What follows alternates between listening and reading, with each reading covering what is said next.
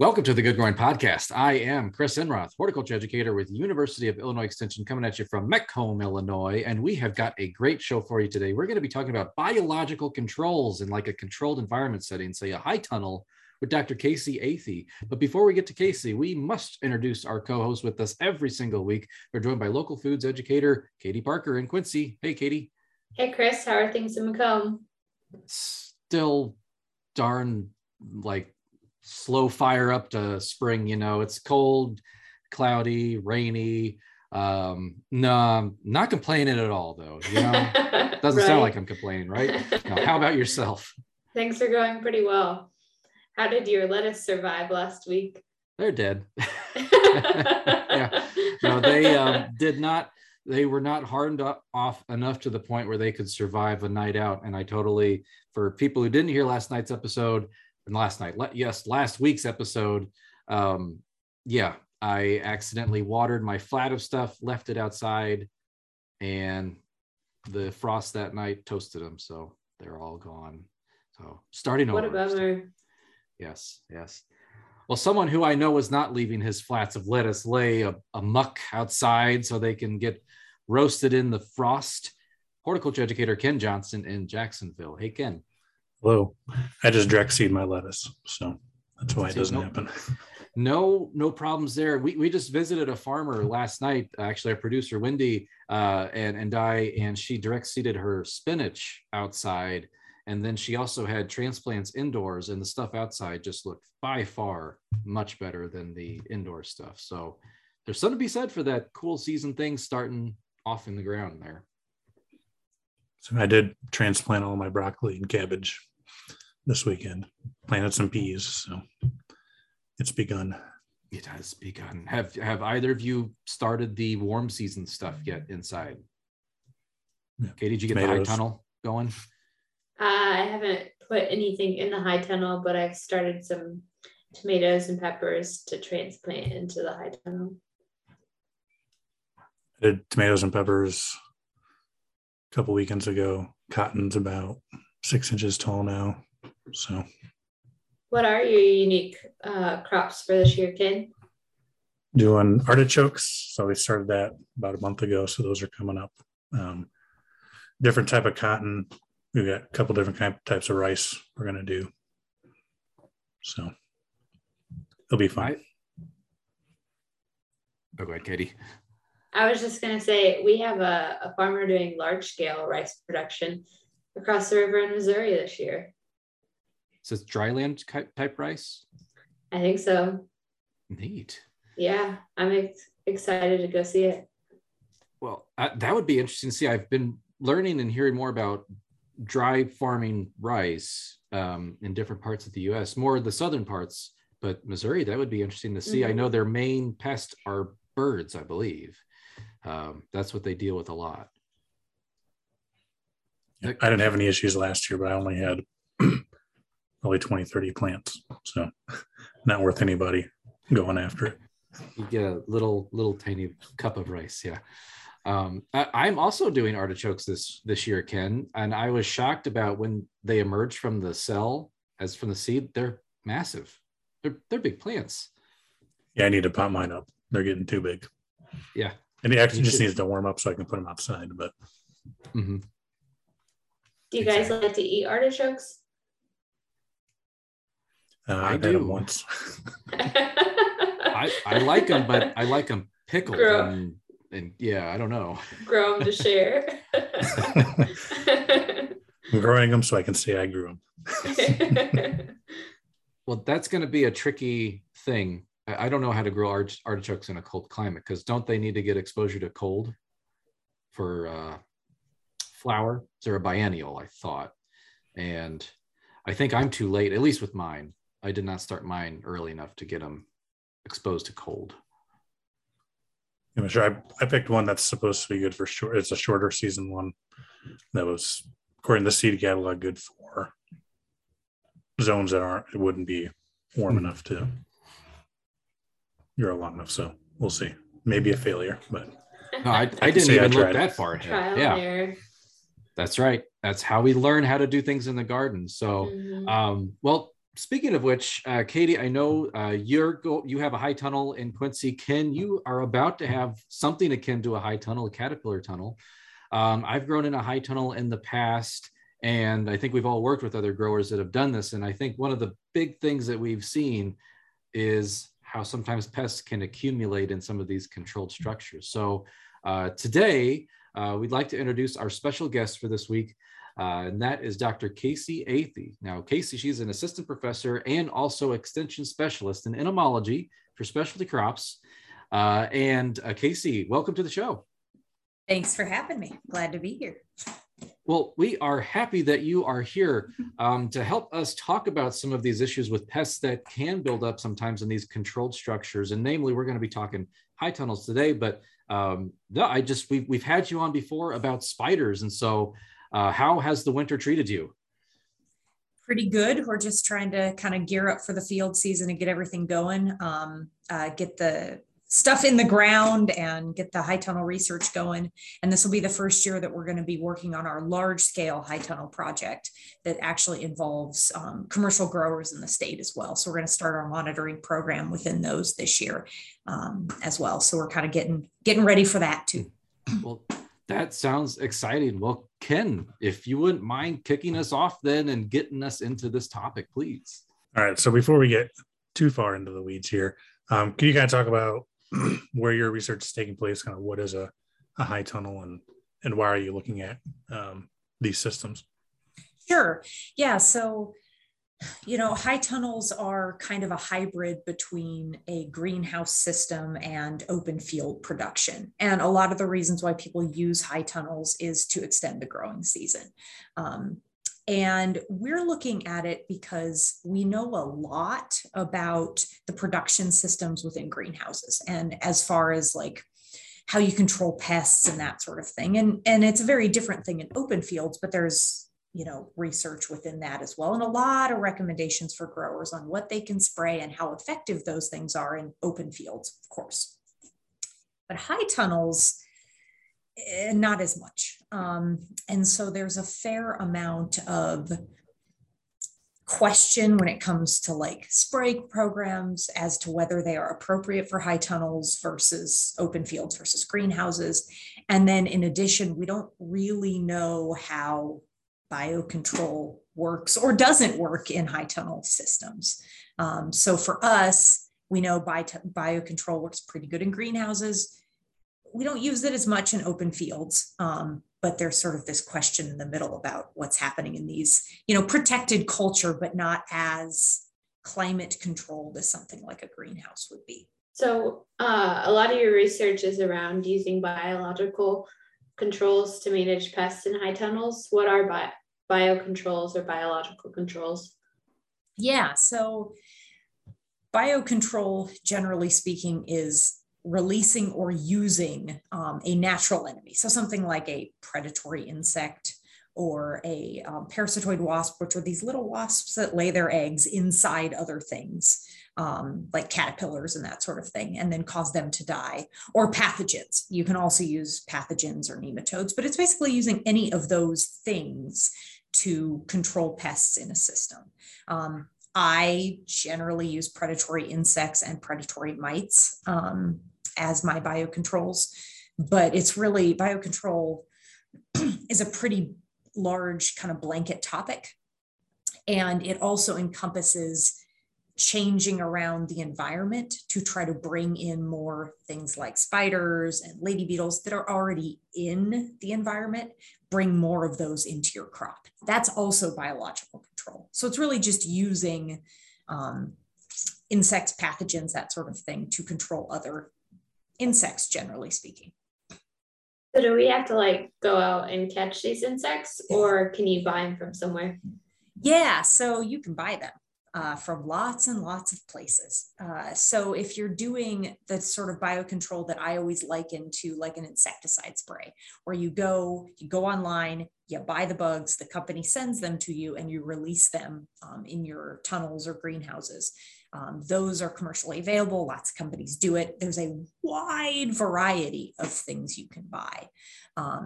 But then again, you can do things like plant a flower strip and then hopefully bring in the predatory bugs and spiders and things that are already out there and get them closer to your crops that you want, some level of control to be happening in.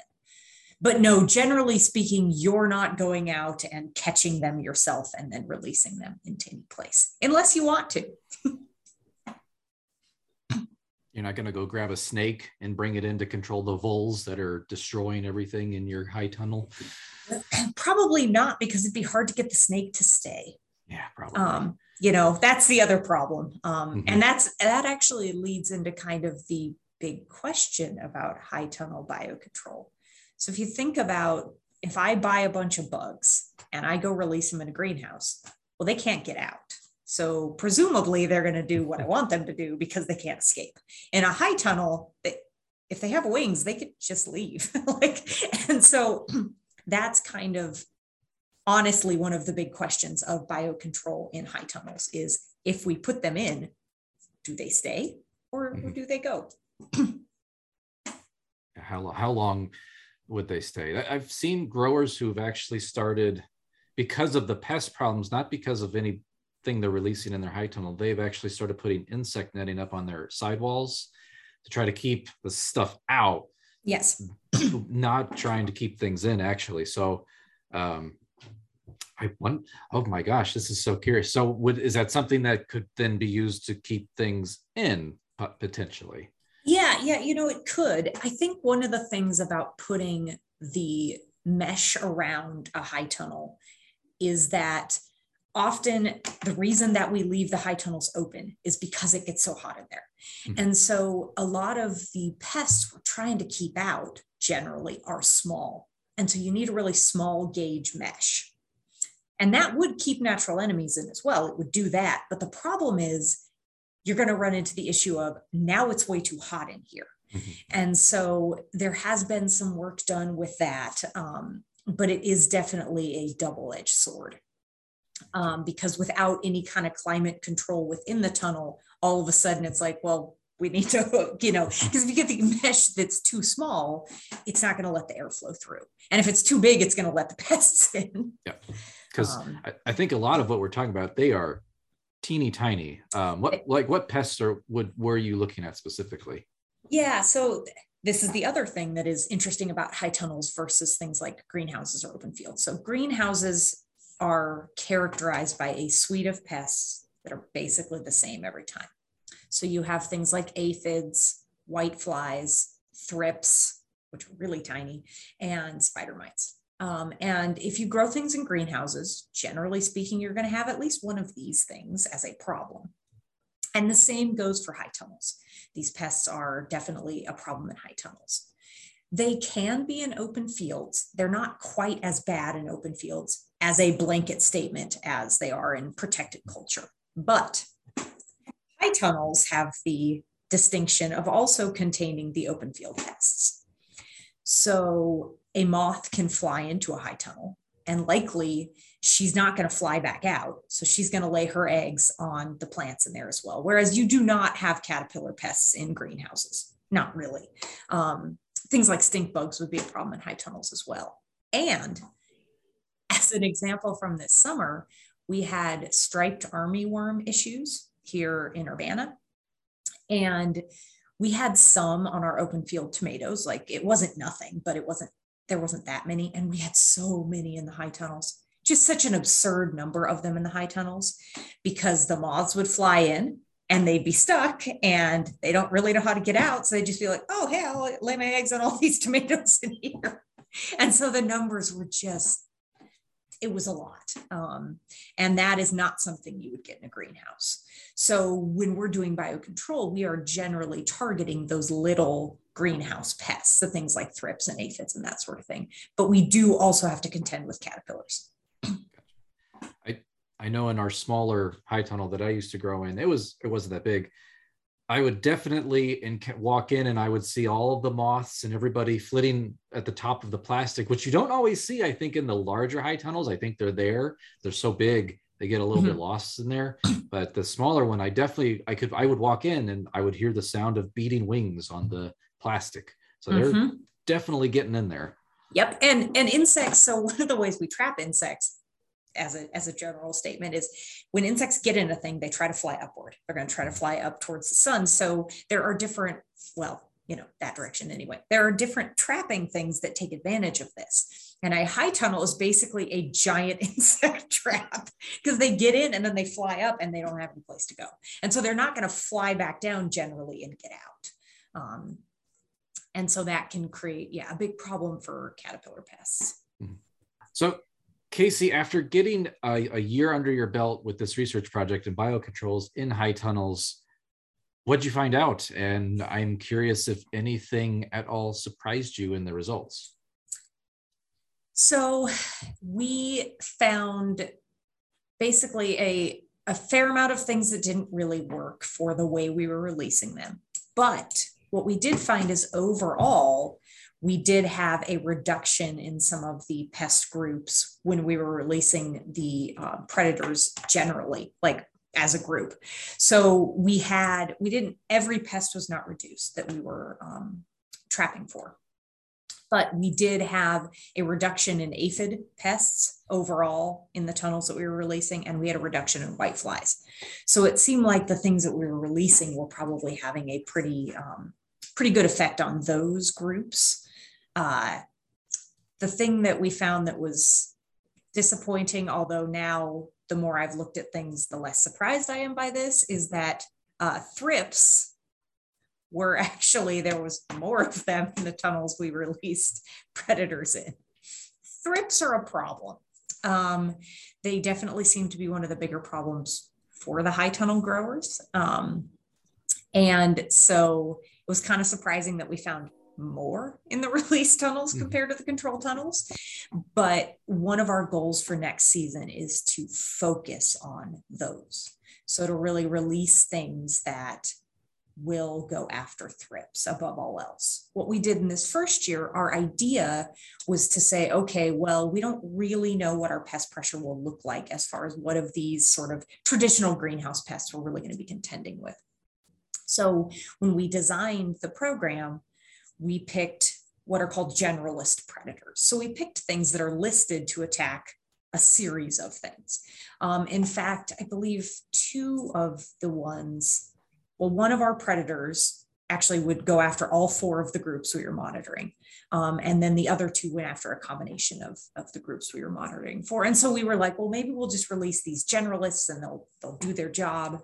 And they seem to have done well for a couple of the groups. So they became, one might argue, more specialized than we thought that they would. But they did not do anything for the thrips. And so we are looking to really target those next year. And I've had growers that have asked me about thrips and high tunnels. So I know that it's a problem throughout Illinois. And it's one of the groups that I think, at least from talking to growers, they are more concerned about than maybe the other 3 that we were finding. And then we did have a predator that is a specialist on spider mites. And it did exactly what it was supposed to do. We had a pretty big spider mite infestation and some strawberries in a tunnel that wasn't actually part of our experiment. And we released those predatory mites once and they cleaned up the problem. The strawberries were to the point where I didn't know that we were still going to get strawberries off of them. Like, they were really infested with spider mites. And we released the predatory mites onto those, and then a couple of weeks later, the strawberries looked beautiful. We never did any other control other than just that. And that was surprising. I didn't think that we'd be able to rescue those plants once the spider mites got out of control. And we really did, without any other insecticides or anything. I saw the videos from Dixon Springs where you're standing by the strawberries, the before and after where the thrips damage was. And that was really striking. The strawberry plant looks like it put out, it might've been 2 different ones, but one had been severely affected by thrips, and the other one, it was either the same plant that had recovered or was a plant that had been treated. And those were spider mites. Those were spider mites on those. Okay. They were. And yeah, so what happened is, most of those towers, they were in towers, and most of them were infested. Mm-hmm. And you could see the webbing, and I mean, you could just look at it and see the number of spider mites on those. And what we had been using is a different predatory mite that is a generalist. It will attack thrips, whiteflies, and spider mites, and it did not do anything for the spider mites in the strawberries. So once we released, the specialist, the thing that is supposed to take care of spider mites, it did take care of the spider mites. It really worked well. And there are different philosophies for how you do biocontrol as far as that goes. But if you know that you have a very specific problem, the answer is likely to be use a specialist that goes after that thing generally. And since now we have a better idea of what our system looks like and what we're going after this year, I think we'll be able to target things a lot better than we did last year. So will beneficial insects, is there the potential that they will attack each other? Yes, yes, there is. So one of the problem with predatory insects, spiders, predatory mites, is that unless they are an extreme specialist, they do not discriminate. If they encounter something they can eat, they will eat it. And this is especially true for spiders, but it is true for all predatory insects. There's a specific term for it. A lot of people study it. We know it can be a problem. And so one of the things that you try to do is, if you have different groups of predatory insects that you're using for different pest problems in your high tunnel, you want to be pretty targeted with where you're putting those. Because if you can put them where the pests are specifically, they may kind of stay there and eat. And if you have ones that, you might traditionally think could go after each other, kind of want to keep them separate or release them separately. We released all of our groups at the same time, but I did try to vary where we put them so that I wasn't sticking things next to each other to be like, there's a meal, I can eat that. And then if you have a large resident predator population, there's no reason to think that some of your resident predators aren't also eating some of your biocontrol agents, and vice versa, because that's definitely happening too. Is a resident predator one that is there without you releasing it? It just comes in on its own? Yes, it is. Yep. I like to think just something that's living in your high tunnel. You didn't do anything to get it there, but it lives there. And you have things like, spiders, ants, lady beetles, lacewings, little predatory bugs, that kind of stuff that you're just going to have. As long as you have not, sort of nuked your high tunnel with lots of broad spectrum insecticides, you should have all of those things. Hey, you might not be in that high tunnel either. Yeah, if you're exactly, nuking it like exactly. That. Yeah. So other than the mites, what were the things you were releasing? Yeah, so we had predatory mites. We had something called the minute pirate bug, which is a really common biocontrol agent. It's also a really common bug you just are going to find in tunnels. And then we released a lady beetle, the twice stabbed lady beetle. Adelia is its genus. Out of the ones we released, the only one that I am not trying again at all is the lady beetle. So lady beetles are great. You'll find lots of them in your tunnels. They're fantastic. Always happy to see them. When it comes to purchasing them commercially, they are pretty expensive. They can be very fussy. And unlike the other things we buy, where they can come in things like these little sachets that are just these little bag looking things you can just put in your plant, or they're sort of in this medium that kind of looks like sawdust and you can kind of sprinkle them. The lady beetles had to be individually placed on plants. And it was a lot. And we never recovered any of them. We never found them again. So it's not to say they weren't in there maybe, but it was a lot of work for probably not a lot of payoff. And I think generally speaking, lady beetles, when you release them, tend to be pretty fussy. And it's probably a group that I would recommend, at least at this point, that growers kind of stay away from. And in the before time, when I worked at Disney World, we would give tours to the greenhouses, and we'd let people release ladybugs, and you never found them. Yeah. We keep them in the refrigerator and then let them go, and that was the end of them. Yeah. Well, and lady beetles will escape too. They'll escape greenhouses. I don't know how. I mean, I do. Things have the ability to escape stuff you wouldn't expect, but they will do that too. Like they don't like to be contained. That being said, you'll find them in your high tunnels all the time, but there's just something about the sort of rearing and releasing that I don't think they're particularly effective. So is there like a tool a grower could look at? It's like, or a gardener, if this pest, then this beneficial or predator way to go about it? Or is that what you're working on? Yeah, kind of. That's kind of what I'm working on. So different companies will have different things, the commercial biocontrol companies. Mm-hmm. So the one that I'm working with right now for this season has a lot more of that kind of information, and they seem to be pretty hands-on when it comes to like recommending what you would do.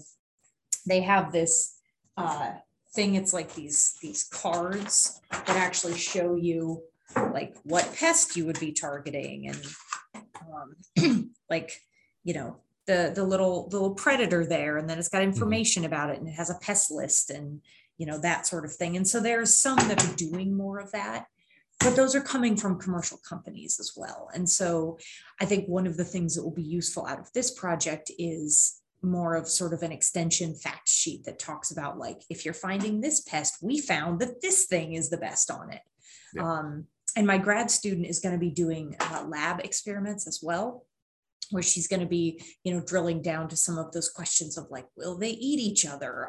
What do we do if, you know, this pest is on here? Which ones are most effective, and that kind of thing. And then we should be able to do better. We're hoping after all of this to be able to actually have research-backed recommendations for growers. Because right now we kind of don't as much as we would like anyway for high tunnel production. All right. So going back to nuking your high tunnels with pesticides, yes. if you want to be using some of these beneficial insects, predatories, parasitoids, what have you, and you're still using pesticides, how would you integrate those with each other? Yeah. So I think that part of the problem and part of the reason that we are doing this project at all is that the 4 big groups that I talked about, the aphids, whiteflies, thrips, and spider mites, have this habit of getting worse after sprays by broad spectrum insecticides. And we think that's primarily due to the fact that often those groups aren't as affected by the broad spectrums, but their natural enemies certainly are. So even within a closed system, if you have aphids, you'll find parasitoids in there. They get in. They even get into like greenhouses. They're very good at finding those aphids. And so there's a suite of things happening around these greenhouse pests that you disrupt a lot if you spray broad spectrums. So there are more sort of natural enemy friendly sprays. What we did this summer is, because we were releasing biocontrol agents for the little things, we sprayed Dipel, which is a BT spray, to take care of the caterpillars. It does not affect any of the natural enemies. It doesn't affect any of those other pests either, of course, but it does kill the caterpillars. And that for us was a very good complement to the biocontrol. And so I think the answer is to find things that would target. If you're doing a biocontrol program, try to stick with just using the biocontrol for the things that you are targeting. And then for other things that you're not targeting with that program, use something like Dipel that, you know, really is a more targeted spray for the other things you might be finding. Because one of the things about using biocontrol that is a contrast to insecticides is that it doesn't happen all at once. So People like to see immediate results. They like to think, well, I'm going to release these things into my tunnel and immediately I'm not going to see these pests anymore. And that's not true. It will take a hot second.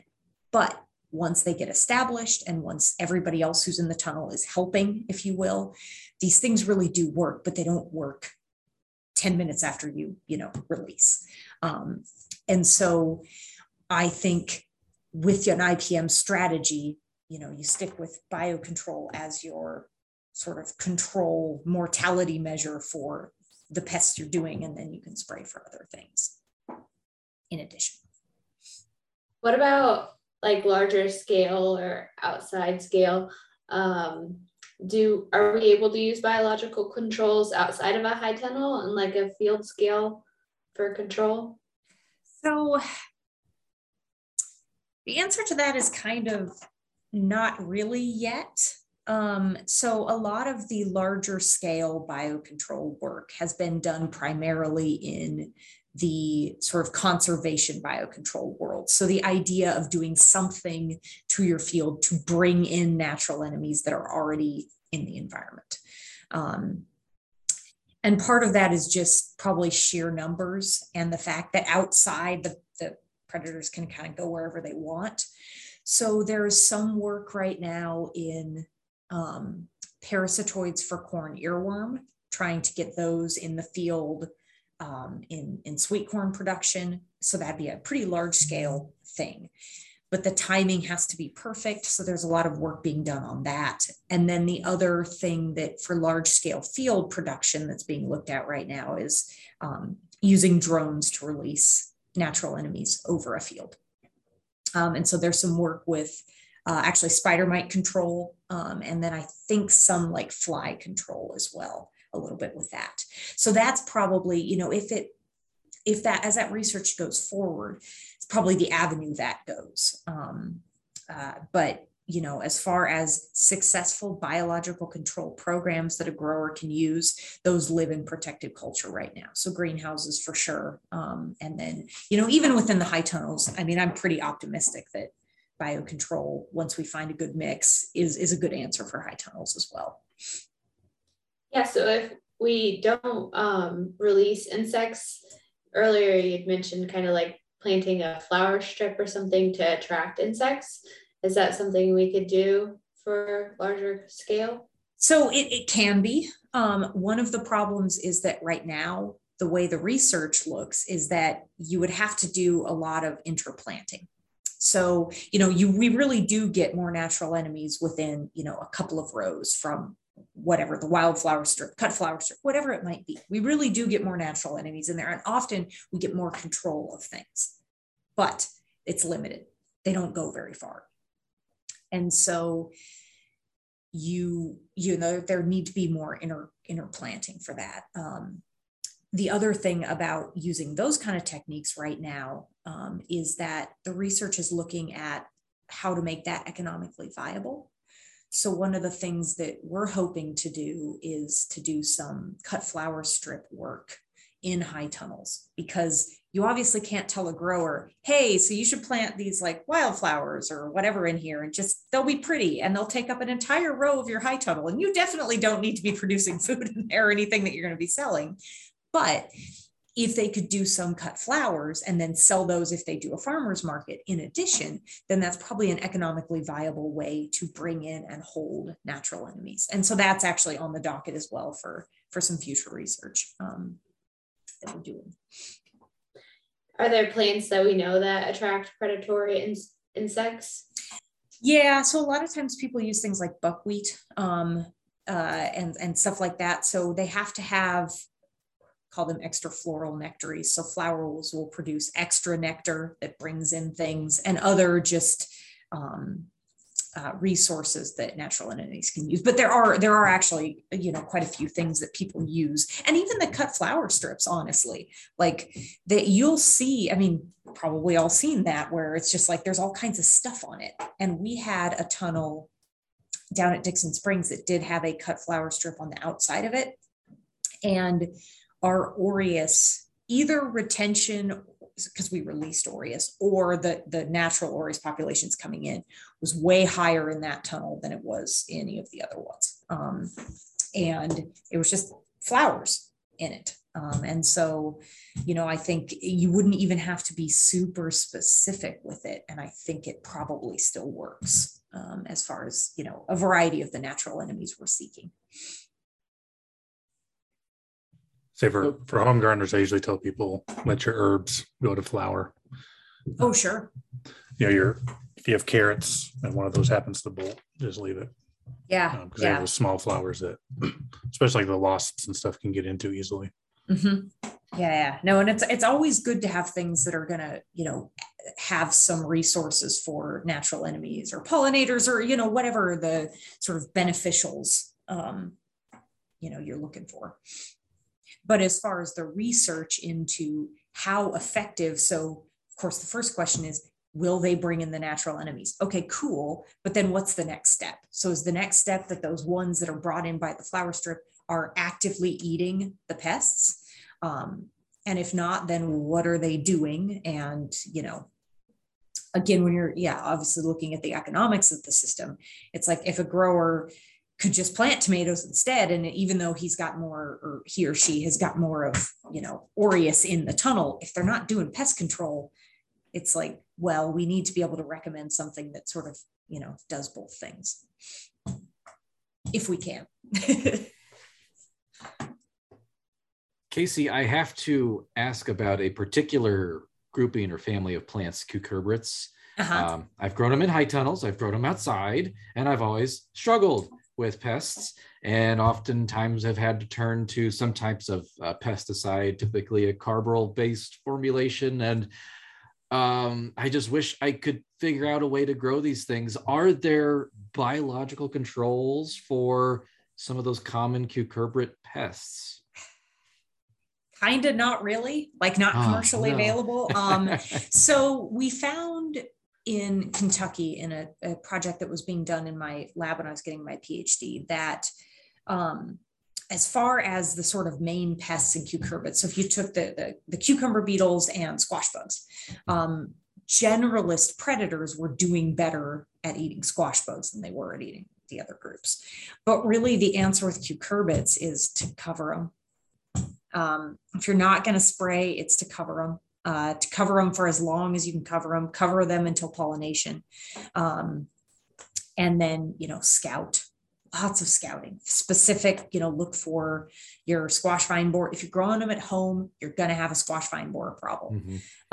If you're growing them, if you're a large commercial grower, squash vine borer is still out there, but it's not going to be that thing of like, oh, I have a zucchini plant. Oh, now it's dead today. What happened? But as far as biological controls right now, there's not a lot for the cucurbit pests. And I don't know that there's been a whole lot of research outside of like gut content work. And when I did gut content work, so when I collected predators and saw what they were eating in a cucurbit system, the answer was they weren't eating the cucurbit pests either.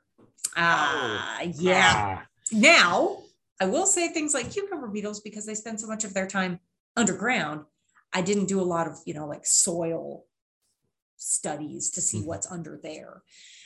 But yeah, the biocontrol on those right now, there's a fair amount of work in trap cropping, things like that, to try to sort of use a different tactic than just, again, burning it to the ground, if you will, and spraying a whole lot.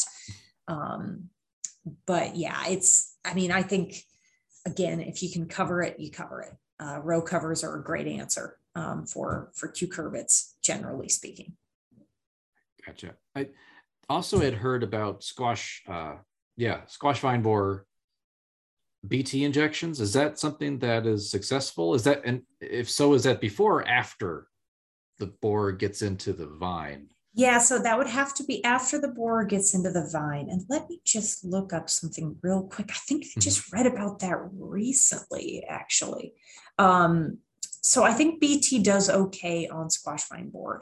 Now, what you need to do if you've got squash vine borer and you're worried about that is traps. So there's a lure for squash vine borer. So you could do trapping and you can count the number of squash vine borers you get in your trap. And then you have an idea when they're flying of when they might be laying eggs. Because the nice thing is if you're a home grower, you can remove the squash vine borers from those plants if they're not too big. You can actually cut them out of the stem. You can also scrape the eggs off. There's a variety of things you can do if you're monitoring for them, which as a home grower would just require buying one trap and one lure and putting it in your garden. And then you could be looking for them. And they're big and pretty and charismatic. So like if you think you have it in the trap that's only supposed to be attracting squash vine borer, yeah, that's what it is. Yeah. It's an easier one for people to deal with for sure.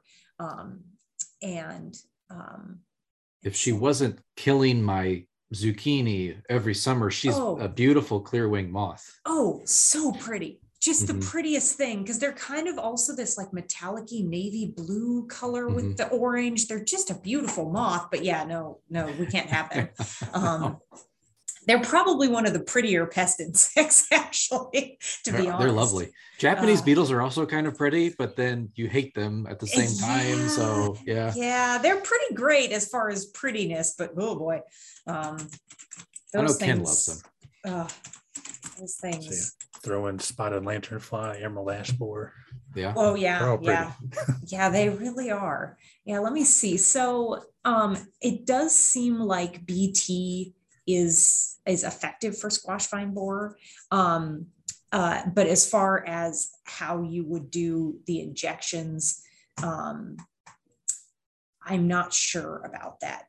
BT sprays for organic growers are effective. So it all comes down to timing. So often anything, and this, again, I'm making a lot of blanket statements today, but as a blanket statement for things that bore into a thing, the timing of sprays is right after that thing hatches out of its egg. Because of course it does not immediately bore into the thing. It has to actually do that. Yep. So if you're trapping and you are an organic grower and you use BT sprays, when you hit that trap threshold or when you find them in the traps, you spray, then those things will hatch out of the eggs and then they will encounter that BT. And that will be the time that is really, really useful. Because I don't think most of the BT sprays, I don't know this for sure. I don't know how well, because obviously the bug has to eat it. And so the injection probably would work just fine as well. But it's just hard to get at them without manual removal once they are in that vine. Yeah. And again, manual removal works. Like truly, you think I can't cut into this vine, this is going to kill the plant. Just be careful. And you can do that. And I had a spaghetti squash plant in my yard last year that had, I think, 9 squash vine borer caterpillars in it. Wow. And I was not paying attention, obviously. And by the time we found them, I had my daughter out there with me, and she's 5, and she was holding the little vials, and we were pulling them out, and she was putting them in and deciding how many we could put in each, and helping me find them. But I cut them out, and my plants, even though they looked kind of sad and there was a lot of vine borers in that one plant, they did produce and continue to produce some spaghetti squash for much longer than I thought they were going to, based on the infestation and how late I got those caterpillars out. Yeah, I hear people that might drag their feet when I mention you can take a razor blade and pull them out. And I'm like, you can either do that or just lose the plant. So right, you could let the plant die too. That's fine. Yes. Yeah. No, it's weird because so many things, the answer truly is manual removal. Oh, did you see a tobacco hornworm? Manual removal. Yes. Like just take it off the plant. Yep. Lots of soapy water buckets in my garden. That's all I know. So just throw them in there. Yep. Well, Dr. Kacie Athey, this has been an absolute pleasure. I've learned so much about biocontrols. I can't wait to go out and start finding pests so then I can see what's eating them. And it's a mad world to be an insect, I know. But thank you so much for being on the show today. You're welcome. Thanks for having me. It's always fun. Well, the Good Growing Podcast is produced by Wendy Ferguson and edited by Katie Parker this week. So thank you, Katie, for that. And of course, thank you, Katie and Ken, for being with us every single week as our loyal co-hosts. Yeah, definitely. Thank you, Kacie, for all the great information. I feel like you should join us again next week. And I think I will. That'd be great. And Chris and Ken, it's always good to see you guys. Yes, thank you, Kacie. And thank you, Chris and Katie. And I think we should do this again next week, all of us. Oh, well, we shall do this again next week, all of us. We're going to have Dr. Kacie Athey back to talk more about insects, but this time we're going to be throwing climate change into the mix. What does that mean for the insects and maybe us that also have to live and need some of these insects along with us? So good growing listeners, thank you for doing what you do best, and that is listening, or if you're watching us on YouTube, watching, and as always, keep on growing.